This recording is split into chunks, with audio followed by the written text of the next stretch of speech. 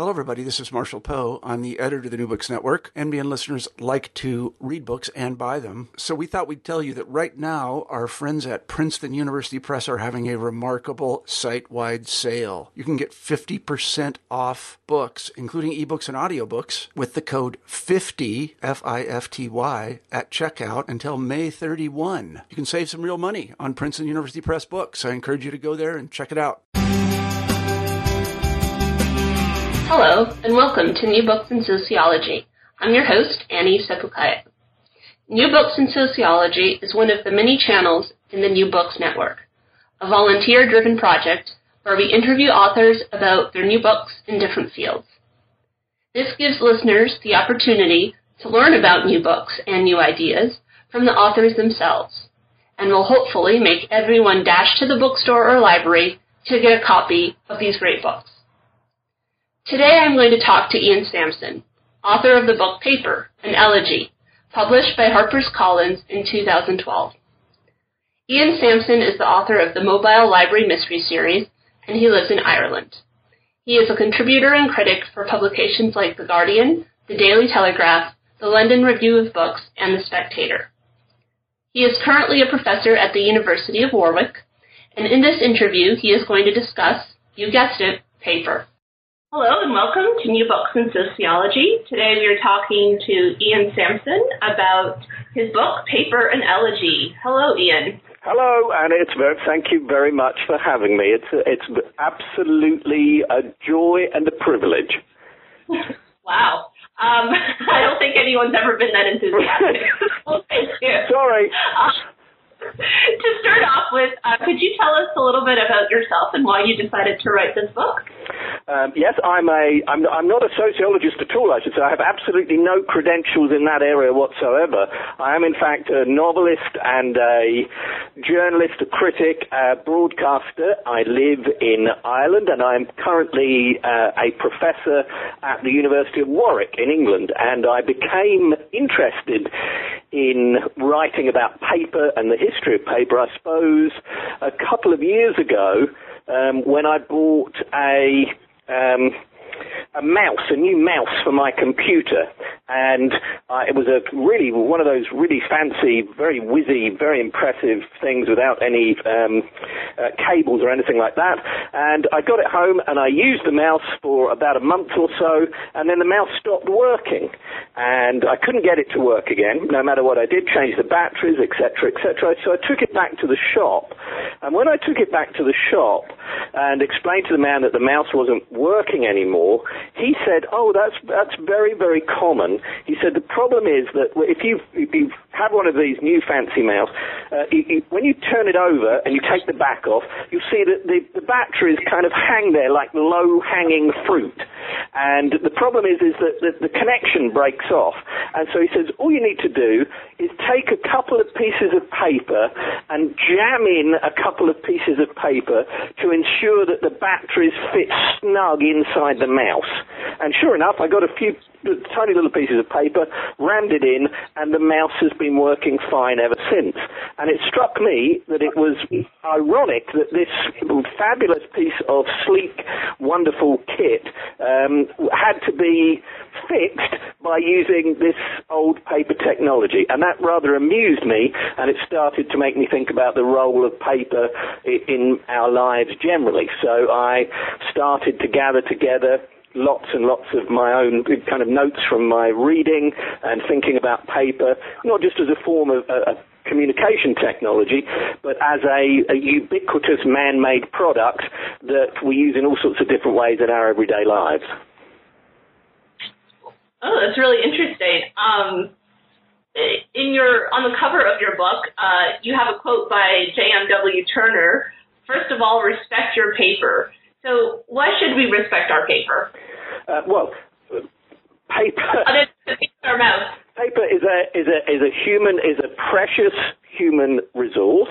Obviously, paper is made mostly still from wood pulp, and in order to make paper, it takes huge amounts of also water and electricity, and it's pumped full of chemicals in various ways when you make the pulp. So this is an extremely precious human resource.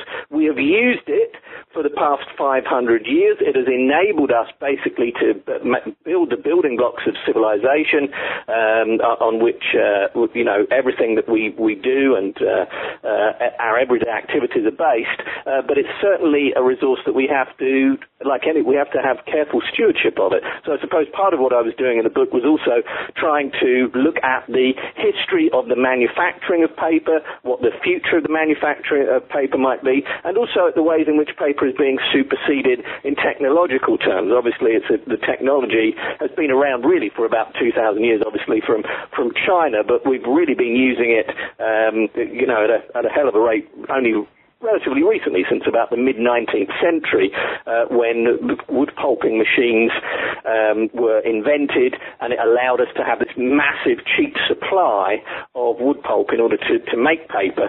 So I just thought I would look at all of those questions about the history of paper, the manufacturing of paper, its use, and where we might be going with paper in the future. You have to kind of wonder, if it started in China so many years ago, how did it get halfway across the world? How did it spread to the point where it's ubiquitous everywhere? I'm so glad you asked that question, because you have so the story goes, or one version of the story of the invention of paper goes about 2,000 years ago. There's a man who's works in the court of the emperor in China. He's called Kai Lun, and he writes down an account of these people who are making this stuff, which involves them getting sort of vegetable fibers of some kind, mashing them down, mixing them with water, and then getting a mesh and laying down this kind of pulpy stuff into the mesh, and then draining off the water and drying this material, so that suddenly they produce this stuff that can be used to write on. It can be used for all sorts of other purposes. Wrapping, not only as a communication device, but obviously it's been used for clothing, it's been used for building purposes, etc., etc. How does it get from China? How does it move across? It basically moves kind of if you look at a map, it starts in China and it moves in a westerly direction gradually, moves, over hundreds and hundreds of years. It basically moves up eventually into Europe and then across, and I think the first paper mill that I was looking at in England, the first paper mill is relatively late in the UK, where I'm from. It's about, I think, 1500s, early 1500s. So it takes a long time for the West to catch up. And obviously then the really big explosion, then the next big explosion is with the Gutenberg press. And then the next big explosion after that, the age of paper, if you like, is ushered in really in the 19th century, when we have enough cheap raw materials to make the stuff, which is wood pulp. Because before that, all paper was made from, or pretty much, was made from cotton fiber and other kind of other plant-based material. As soon as you have wood pulp that can be produced really, really cheaply and quickly, then we're into our age of paper, in which really everything that we've kind of governments, politics, everything that we've been become accustomed to for the past 150 odd years has been created through paper records. Mm-hmm. So why call your book Paper and Elegy? Is basically your whole book talks about how paper is not dead in the least. Yes, I think probably I would have, on reflection, I might have called the book Paper a Celebration, but that sounds rather weak. And so I thought if I called it Paper, and it is also, there's no doubt that paper paper production is increasing. And paper consumption is increasing, but the one particular use of paper, which is to say its use as a communication device, is dwindling in terms of particularly publishing a book. And so I suppose as a bookish kind of a person, I wanted to acknowledge that everyone seems to be convinced that the paper book is going to, if not disappear, is going to become a kind of niche or novelty or kind of elite item. And what we're going to be doing, and what obviously lots of people are doing already, is they're going to be consuming information electronically, digitally, rather than on paper.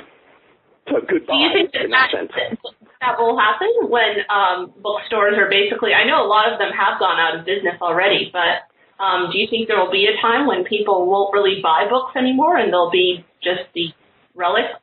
Well, I've got a e-book reader, and I don't know about other people. I find it extremely convenient. It's very handy. It is,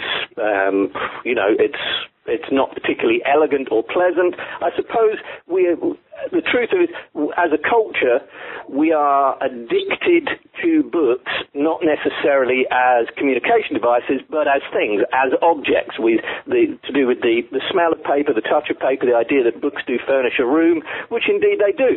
So they have provided us with pleasures that are not simply to do with the consumption of information or data. The data that they store and that they transfer from one person or one generation to another can be transferred and stored in other ways. And why shouldn't it be? It's been a great the book as a piece of technology has served us very well for the past 500 years, but it doesn't mean it needs to serve us well for the next 500 years as well.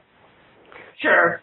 Do you find ever that, because I find that I also have an e-book reader and, regular books, obviously, and I find that it's a lot harder to remember a book if I don't read it on paper. Do you find that as well? Yes, I think that's there are a number of studies, I think, conducted on the kind of processes of the difference between reading on paper and reading digitally, and I talk about some kind of studies in the book as well, which is to do with attention, forms of attention, and kind of all of the neurological and physiological processes that go into reading. And I think, obviously, a lot of us, I suppose, certainly I would read with a pencil in my hand, which is very, very difficult to do if you're using an e-book reader. But obviously you can mark things up, you can mark text up on e-book readers, but it's not quite the same. So I suppose you're directing your attention in a particular way with a book, and that's, I would have thought, in many ways beneficial. But at the same time, what do you need to remember, one might ask? Well, yeah, okay. Yeah, that's a good point, I guess. But I don't know. I think the cover, perhaps, of a book makes it sort of visual imprint in your mind, and ebooks don't usually have that very much, so it's a little bit tougher to remember them visually. Yes, I suppose. I mean, there is. Yes, I mean, books. That's a very good point, because books are aesthetic objects. That's in every way. So the feel of the book in the hand, all of the. I've got a friend here in Ireland who's a poet called Kieran Carson, and Kieran Carson claims that you can take a book from his shelf and blindfold him and wave the book under his nose, and simply from the smell, he will be able to identify for you what the book is. Now, I rather doubt that, but you can appreciate, I suppose, the idea that the book in itself is a thing that we're attached to. We've become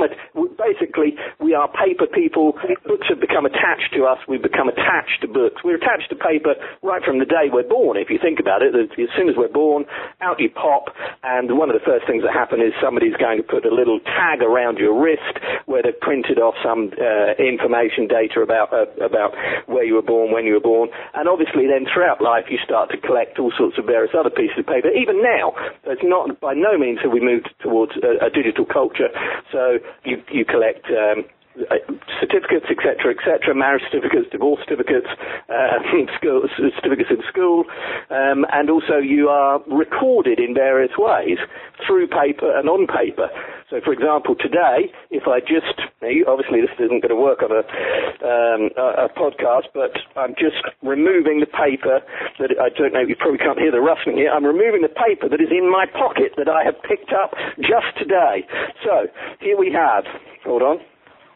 I've got a train ticket, 1 receipt, 2 receipts, 3, these are all paper receipts, 3 receipts, 4 receipts, cash, a loyalty card for a coffee shop, and so that's just pieces of paper that I've collected today. So we are still encumbered with this stuff. It sticks to us the whole time.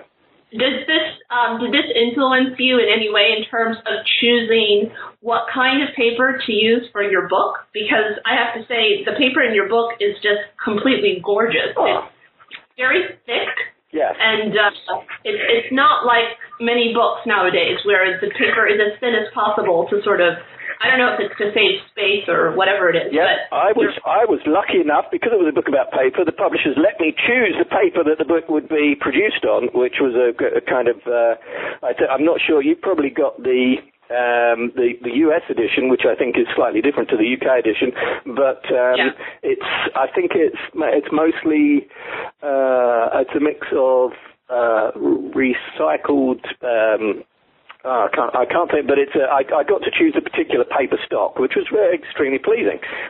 So that's one of the advantages, I suppose, of writing a book about paper, is that your publisher will say to you, yes, why don't you choose the paper that the book is written on? But certainly in my everyday life as well, I would be reasonably fussy about the paper that I use. Obviously, I'd try to use as much recycled paper as possible, but then I am, like many writers, I suppose, rather addicted to using notebooks of various kinds. It's addictive. Yeah. One of the most addictive types of paper is money. And in your chapter, Ornamenting Facade of Hell, I love that name, by the way, you say that paper money is the embodiment of capitalism. Yes. Could you talk a bit about that? Well, I suppose, this is how, so economies are driven by, still, effectively, by paper money. So paper money, if you like, lies behind the kind of electronic digital money. So paper always remains the kind of ghost in the machine. If you have electronic and digital forms of paper, the actual thing, paper itself, lies behind it in some way. And so, obviously, capitalism develops, if you like, at a certain point in time, which, lo and behold, is the point in time at which we're able to produce paper money, so that we're no longer limited to, we can create money, if you like, by fiat. This is a great thing. If you're a bank, you can decide you're going to increase the money supply. Lo and behold, if you've got a printing press, that's a piece of cake. If you're working, if you like, with wampum or some other form of hard material money, you've got a real problem, because you have to go and find some more cowrie shells or something. So you can generate cash and you can exchange it at an extremely rapid rate without too much problem. And obviously then you have bankers' drafts, etc., etc. The whole thing flows from the ability to have this thing that we can decide is a container of value that is extremely durable, but can also at the same time be produced very cheaply and efficiently, and can be transferred from person to person without too much trouble. So it's brilliant. It's interesting. I saw the other day, you talk a little bit about games in your book. Yes. And I saw a Monopoly where they had replaced the paper money with some sort of credit card machine thing. I'm not sure if you've seen that, but I wonder. I haven't, and do you know what? I'm not sure that's going to catch on. What do you think? Yeah, I never played it. I actually had the game, and then I couldn't be bothered to play it. It's like, not fun, really. Yeah. You know? I think, well, this is an interest. So games like Monopoly, one of the things that I became particularly interested in when I was writing the book was the history of games and board games in particular in the 19th century, because the ways in which we use paper are not only for money, for finance, if you like, they're not only for fine art, but it's also for our daily amusement of ourselves and our families. So, jigsaws, games like Monopoly, board games in that sense, cards, playing cards, etc., etc. All of this becomes possible and available when you have, again, this very durable, light, flexible, printable stuff that you can do stuff on. It is when you start to study, it's one of those things where you think, oh my goodness, this is one of the most astonishing man-made materials that has ever been invented. We really take it for granted, don't we? Yes, I mean, we take everything for granted. That's normal. That's what human beings do. If we didn't take everything for granted, I think, isn't it Coleridge, you said, if a man stood on the top of St. Paul's and was able to remember everything that he saw, his head would explode or something like that. I mean, he didn't say that, I'm paraphrasing, but we have to take things for granted. And I suppose one of the things that writers like to do is occasionally try and take things that are taken for granted and say, oh, what about this? Look at this. Yeah, sometimes people say that about sociology as well, as being the study of the painfully obvious.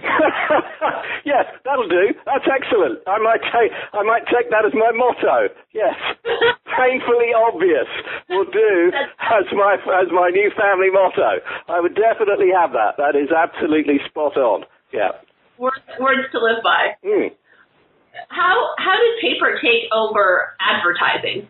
Well, in the 19th century, obviously you have advertising before the 19th century, but in the 19th century you have, if you like, a perfect storm, because you have the development of mass consumer goods through industrialization. You have more people obviously able to consume things, and inevitably, manufacturers and retailers and wholesalers want to sell stuff to them. And so paper, lo and behold, becomes this absolutely perfect material on which I, as a manufacturer or producer of goods, can announce to the world that they need to purchase this. So what happens, particularly with billboards in London, now Dickens writes about this at great length, but not great length, but here and there in his novels, this idea that London becomes this kind of place that is stuck together with paper, because there are so many advertisements and billboards everywhere, you can't move for them.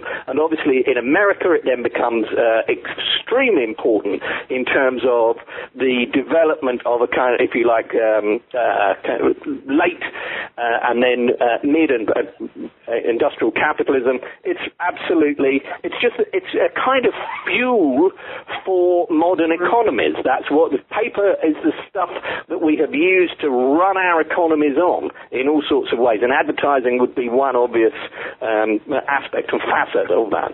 And what about architecture? Yes, I think as I started to think about other uses of paper, I became fascinated by some really, really astonishing works produced by an architect in particular called Shigeru Man, who he has produced cardboard houses and shelters, temporary shelters, but also permanent structures, which are made from cardboard. He uses these temporary structures in earthquake zones and disaster zones because they can be transported and put there, again, very light, very cheap, can be quickly produced and put up very quickly, and are extremely waterproof, so they can be used in a way that he's designed them. So it's really a quite extraordinary material that can be used, if you like, to produce money, to produce an advertisement, to produce clothing, buildings, and obviously architecture traditionally has been conducted on paper.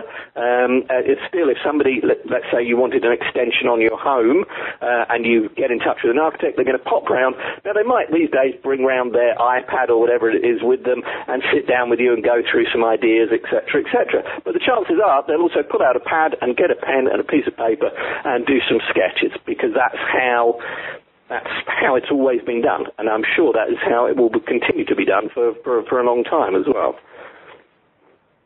You tell some really interesting stories in the book about origami, which is something that the last time I really heard of it was when I was a child. I don't know, somehow I associate it with... You are missing out. All I'm saying is you need to get back into that. This is one of life's great pleasures, is doing origami. When I was a child, like you, I loved origami.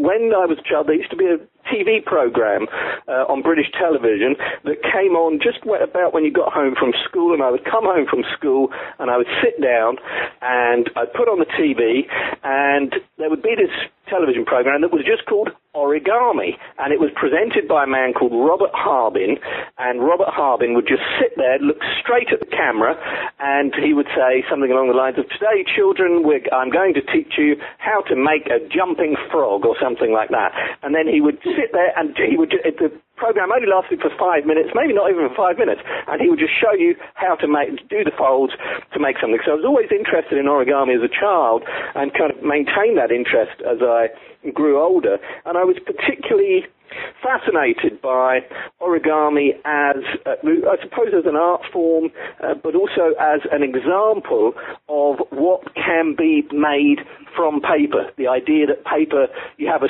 square piece of paper, and from that, with no cuts, folding only, you can create these extraordinary things, creatures, buildings, all sorts of things. There's a brilliant guy called Robert Lang, who's a brilliant American origamist, who's one of the best if people are interested in looking into kind of cutting-edge origami. But I suppose for my purposes, that origami served as a very useful metaphor about how, from a simple sheet of paper, you can make all of these extraordinary things. It's to do with its foldability, its flexibility, its fungibility, all of those sorts of things.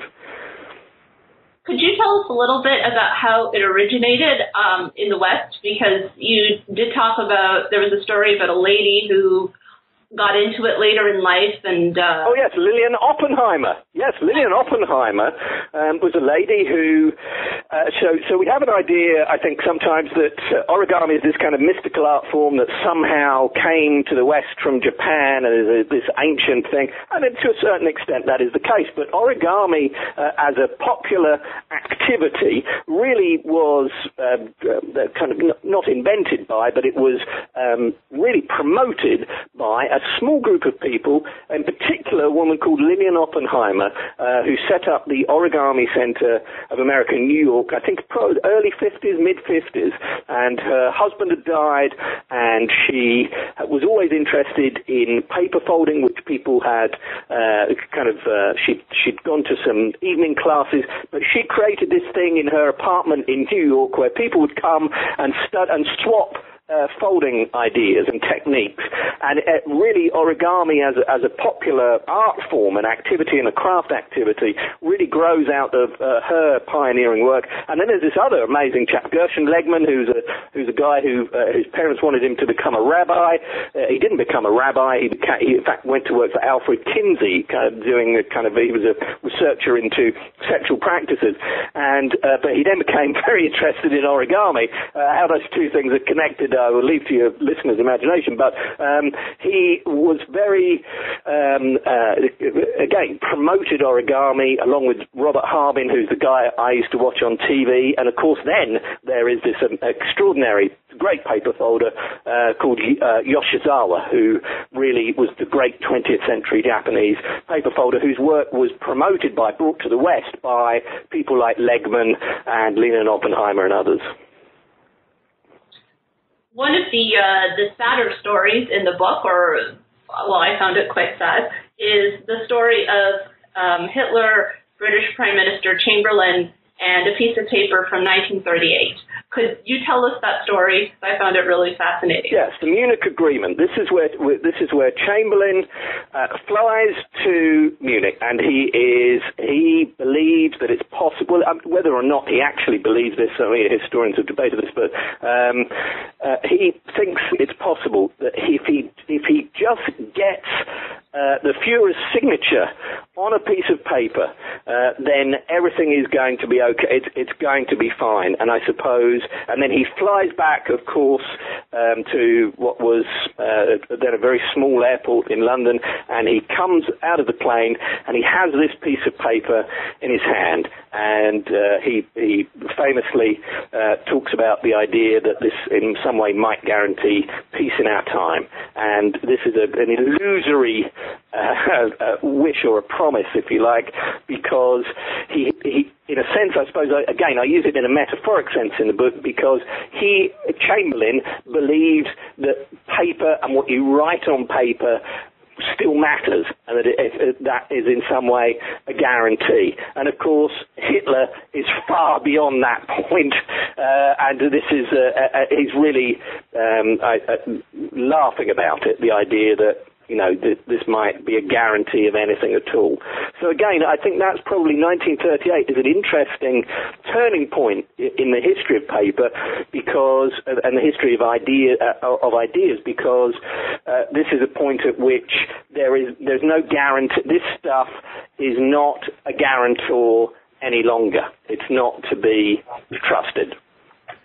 Mm-hmm. Yeah, in a way, it's kind of very symbolic of human beings in general. Paper matters as long as it matters to people. And once it stops mattering to people, then it stops mattering. Yes. I guess in that way, he has to assume that the other person is not a sociopath. And in this case, he could not assume that. No. And, it's probably a good lesson to learn, isn't it? And obviously, I mean, the history of paper and its use in politics, government, and in warfare, I think, is very interesting. Its role as it's being used it can be used very effectively as a kind of armor. It's obviously used for propaganda purposes during wars, and in politics and government, paper plays a central role, central function. It is part of the base structure upon which the whole edifice is built. That's true, and we still trust it. Instead of having an oral agreement, we, want things written on paper because somehow that makes it more real. Yes. Yeah. Yes. It's an external sign of internal, in a kind of in a Catholic sense, if you like. So, if people are interested in reading your book, where can they find it? Is it in most bookstores? I wouldn't say most bookstores. I might one might say one or two bookstores. I'm sure they'd be able to find it. They could probably find it if doubtless if they went to Amazon, which would be rather amusing. But if you have an independent bookshop near you, why don't you go to that independent bookshop and try and keep them in business and put in a massive order for you and all of your friends to buy the book? Yes, it's certainly available if you snuffle it out. And I have to ask, is it available as an ebook, or would that just be wrong? Funnily enough, I thought initially when I started writing the book, I said to my editor, wouldn't it be really funny if this book that was a history of paper was only available as an ebook? But he didn't really find that as amusing as I did. So no, currently it's only available as a hard copy book. So that you would have to actually get a hold of it, and then you can write in the margins to your heart's content. It's true. Or use it to prop up the table, which is another very useful thing that a book can do. I'm sorry? Could you say that last part again? You could use it to prop up a table, which again is a use of paper that we sometimes ignore. True. Ian, thank you so much for being with us today. It's been a pleasure. Thank you so much for having me. One day I'll come to Canada and we'll sit down and we'll talk some more. Absolutely, yes, and probably with a piece of paper in hand. Yeah, let's hope so. Sounds good. You have been listening to an interview with Ian Samson, author of the book Paper, an Elegy. This is your host, Annie Sepulkaya. Thank you for listening to New Books in Sociology. See you next time.